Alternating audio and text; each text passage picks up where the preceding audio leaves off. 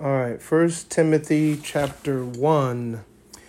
Paul, an emissary of Messiah Yeshua, by the command of God our Savior, and Messiah Yeshua our hope, to Timothy, a true child in faith, grace, mercy, shalom, from God the Father and Messiah Yeshua our Lord. As I urged you when I was leaving for Macedonia, stay in Ephesus to direct certain people not to pass on different instruction or to pay attention to myths and endless genealogies. These give rise to useless speculations rather than God's training, which is faithfulness. So we have to stick with the training that the apostles gave us. That's the tradition. We're to follow the teachings of our Lord Yeshua the Messiah, and we are to follow the teachings of the apostles, period. And that there's not supposed to be any teaching that disagrees with the teaching of Yeshua and the teaching of his apostles. And, we really also have to be more comfortable with understanding the fact that there are some things we just simply aren't going to know, and that we just simply have to take God at his word. If God says he's one, he's one. If God never says that he's persons, then he's not persons. God says he's one. And we just have to accept that. We have to accept mystery. And that is the Hebrew Jewish way of thinking about things. It's part of the Hebrew way of thinking is accepting mystery. In our Western mindset, we think logically and critically, and we want everything to be categorized and explained and classified. We want to, be able to classify everything and to, specifically try to categorize and define everything. But there's just certain things you just can't do that with.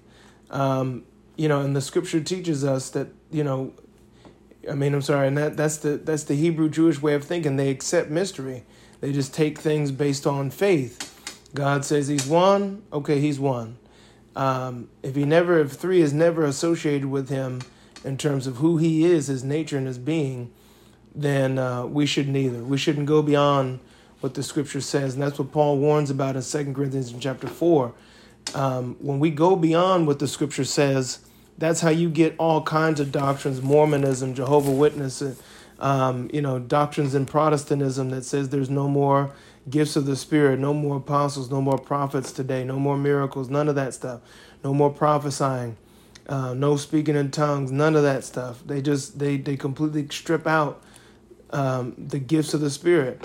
And then you have in Catholicism where, they go beyond the scriptures in the sense that they elevate tradition to the magisterium, which is the teachings of the bishops, to the same level as scripture, that all three are equal. And you have praying to saints and certain things like that, not necessarily praying to them, but, they believe, we believe that they're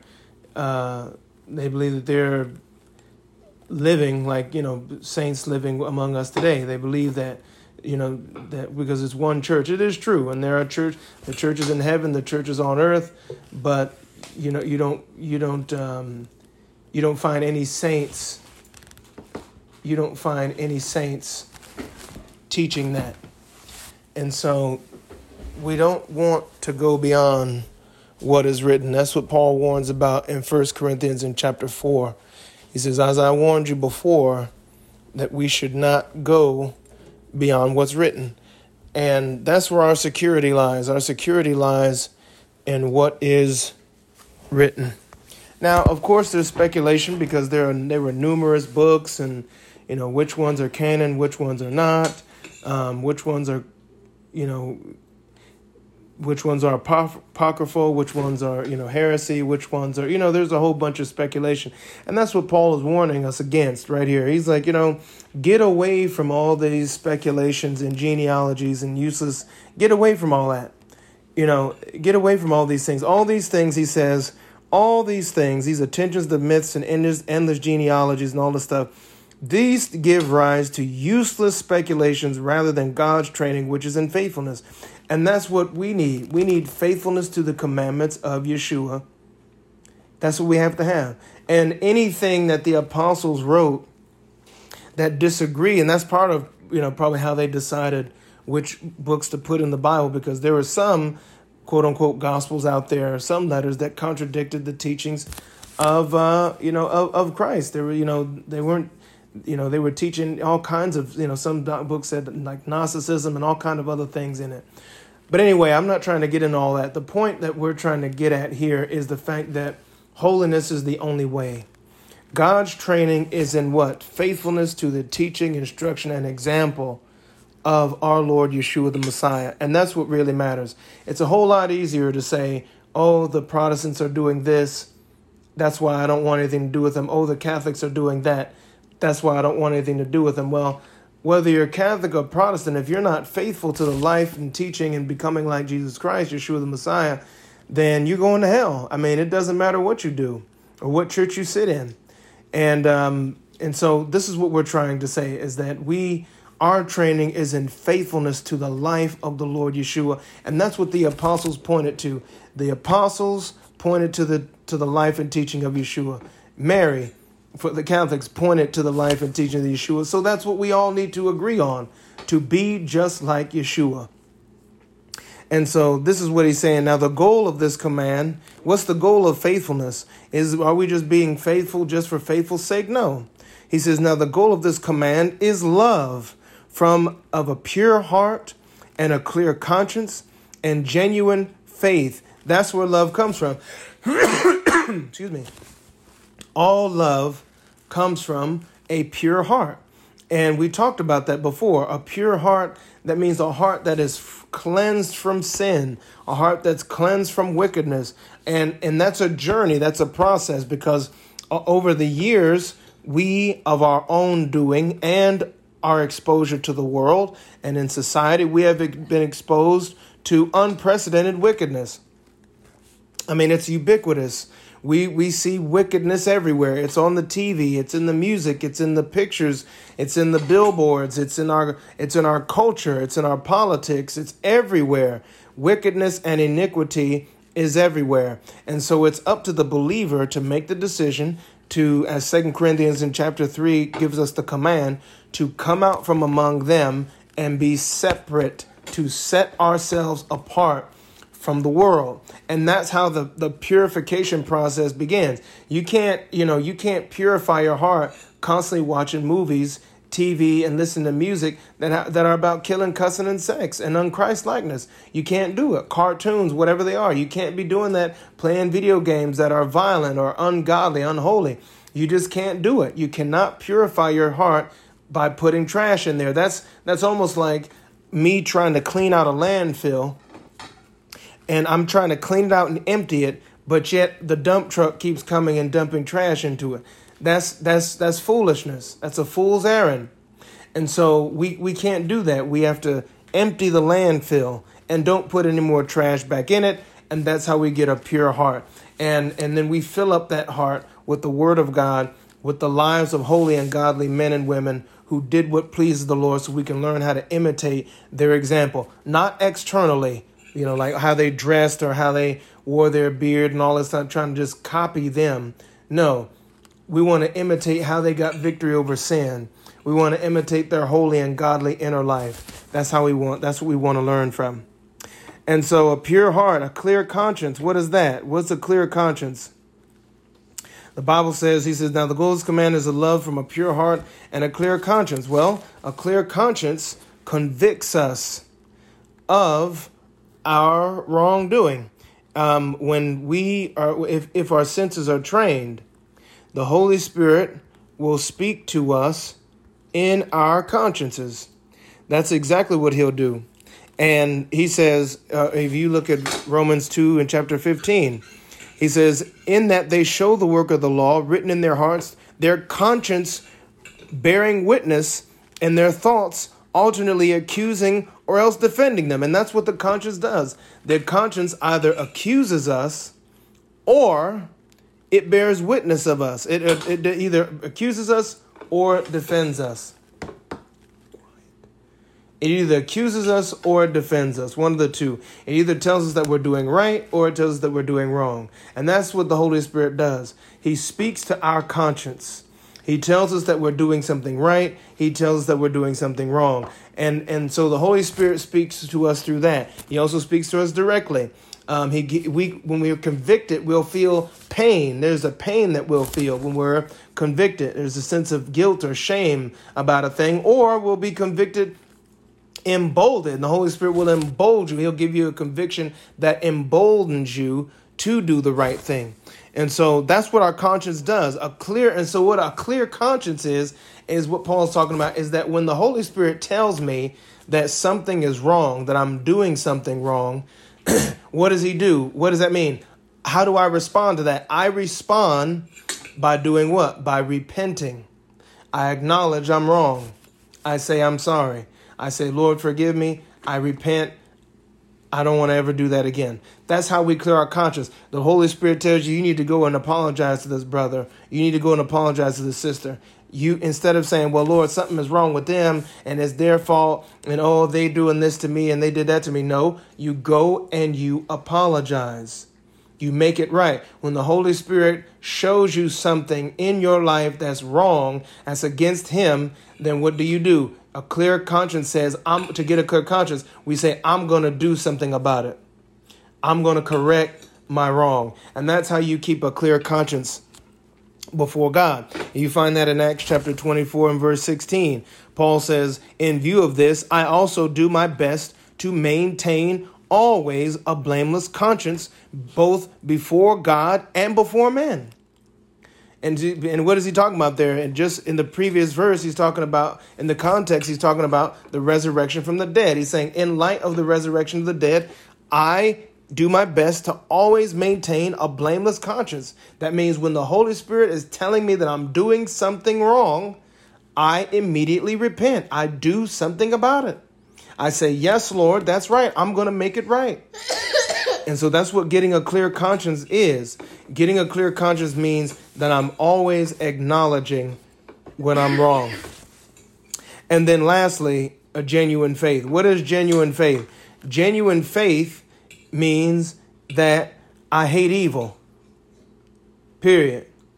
You don't have no genuine faith without hating evil. And faith, genuine faith, is also obedience, which is also hating evil. That's what genuine faith is. Genuine faith is denying myself, taking up my cross, and following him. That's what obedience is. The Bible says in Romans in chapter 1. In Romans in chapter 1, Paul speaks to the Romans about the obedience of faith. He says in Romans chapter 1 and verse 5, he says, through him we have received grace and the office of emissary or the apostleship to bring about obedience of faith among all the nations on behalf of his name. So faith is directly connected to obedience. You see the same thing repeatedly. You look at that in Hebrews in chapter 11 in the hall of faith, the hall of fame, the faith hall of fame. You find all those people who are listed in there did something to obey. If you look at Abraham left Ur of the Chaldees to go to a land he didn't even know about. He didn't even know where he was going, the Bible says. He had no idea where he was going. Noah, same thing. The Bible says he was moved with holy fear, built the ark. God told him it was going to rain. God told him build an ark. He built it. You find the same example with Moses repeatedly. And especially in, Exodus in chapter 36, the Lord said to do this, so he did it. As the Lord commanded Moses, as the Lord commanded Moses, as the Lord commanded Moses, so did he. And what happened? The glory fell. And if you look at Exodus in chapter 39, that's the example. You find this repeatedly. You find it 7 times when Moses is constructing the tabernacle, he obeys precisely as God says. Precisely. And who's the tabernacle? That's us. And so the question, what we're supposed to learn from this is how do I get the glory of God in my life? How do I get the presence and the glory of God in my life more, in a greater way? I have strict obedience to what the Lord tells me to do. The Bible says it 7 times. Now, next they made woven garments of blue, purple, and scarlet for ministering in the holy place. They made the holy garments for Aaron. That's verse 1. As the Lord commanded Moses. Verse 5. And he did it as the Lord commanded Moses. As the Lord commanded Moses. Verse 7. Verse 21, then they bound the breastplate by the rings to the rings of the ephod with a blue thread, so that it would rest on the artfully woven band and not be loosened from the ephod, as the Lord commanded Moses. Verse 26, you find the same thing. As the Lord commanded Moses, they did it. As the Lord commanded Moses. Verse 30, they did it as the Lord commanded Moses. Verse 32, what the Lord had commanded Moses, they did it just so. And then verse 42, finally, according to everything that the Lord had commanded Moses, so the sons of Israel had done all the work just so. And when Moses saw the entire work and they had done it just as the Lord commanded them, then Moses blessed them. And then what happened? Exodus 40 and verse 34.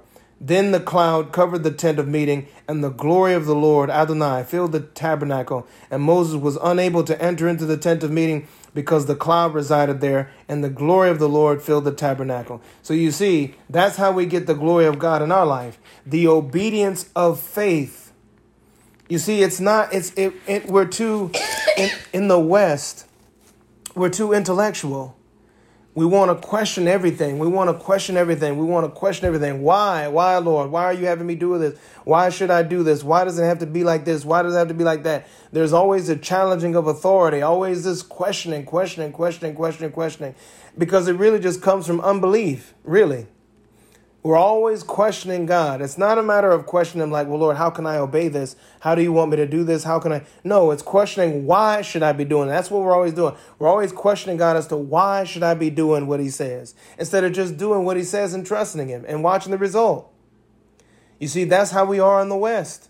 We're always questioning God. Why should I be obedient to you? But that's not faith. Faith says, I will obey you. I understand what you want me to do. I might not understand why you want me to do it, but I understand what you want me to do, and I'm going to do it. And then I do it. And that is the obedience of faith. There are plenty of things in the scriptures that are completely beyond our reason. Why in the world would God send his only son into the world to save us? Why would he not do it about it some other way? Why would he say that lambs and these things have to be sacrificed? Why? I mean, if none of the children of Israel could see the full plan of salvation unfolding in the Old Testament, all those feasts that pointed to Yeshua the Messiah, they didn't know that that's where it was going. But God was showing us, he was putting the pieces together like a puzzle box. He was putting the pieces of the puzzle together, and the final picture of all those pieces being put together would be Yeshua saving the whole world. You see, that's what the Bible is. The Bible is like a puzzle box. It's like puzzle pieces. All throughout the scriptures are just puzzle pieces. And when you put those pieces together, the picture you get is Yeshua. But see, that's what I'm saying. Had the people, Abraham, been questioning and doubting, Moses always questioning and unbelieving, Ezekiel, all these prophets questioning and not wanting to do what God said, had they done that, we'd have never gotten the full picture. You see, so a genuine faith is about obeying. That's what genuine faith is. It's obedience and it's hating evil. And so, and what do those three ingredients get? Again, using the puzzle box illustration, when you put those three pieces together, a pure heart, a clear conscience, and sincere faith, what picture do you get? You get the picture of love. That's love. A pure heart, a clear conscience, and sincere faith. Some try to have this worldly understanding of love like it's just feelings and sex and emotion, and it's not any of that. All of those things are just fruits of love. That's just fruit of love. Affection and love and kindness. Those are the fruits of love. But genuine love is pure. It comes from a pure heart, a clear conscience, and sincere faith. That's where love comes from. And then everything that you do is going to be pure. Everything that you do is going to be of sincere faith. Everything. Everything that you do is going to be with a clear conscience. You see, that's love. The three ingredients together make up love. You can't have one without the other. And that's how Yeshua lived his entire life. He lived his entire life with a pure heart, a clear conscience, and sincere in faith in God's commandments. And that's why the Bible says, I know, Yeshua says, I know that God's commands lead to everlasting life. That's genuine faith. He always kept his conscience clear because the Bible says, Yeshua says, I always do what pleases the Father. And his heart was pure. He was perfectly pure. And you saw that on the Mount Transfiguration when his clothes were perfectly white. What was the inner purity, the inner holiness that he was manifested on the outside. And so this is what we want. We want to be of a pure heart, a clear conscience, and sincere faith. We don't want any unholiness or ungodliness in our life. We want to stay away from foolish arguments because the only argument is, how can I be holy and stop sinning? That's the point.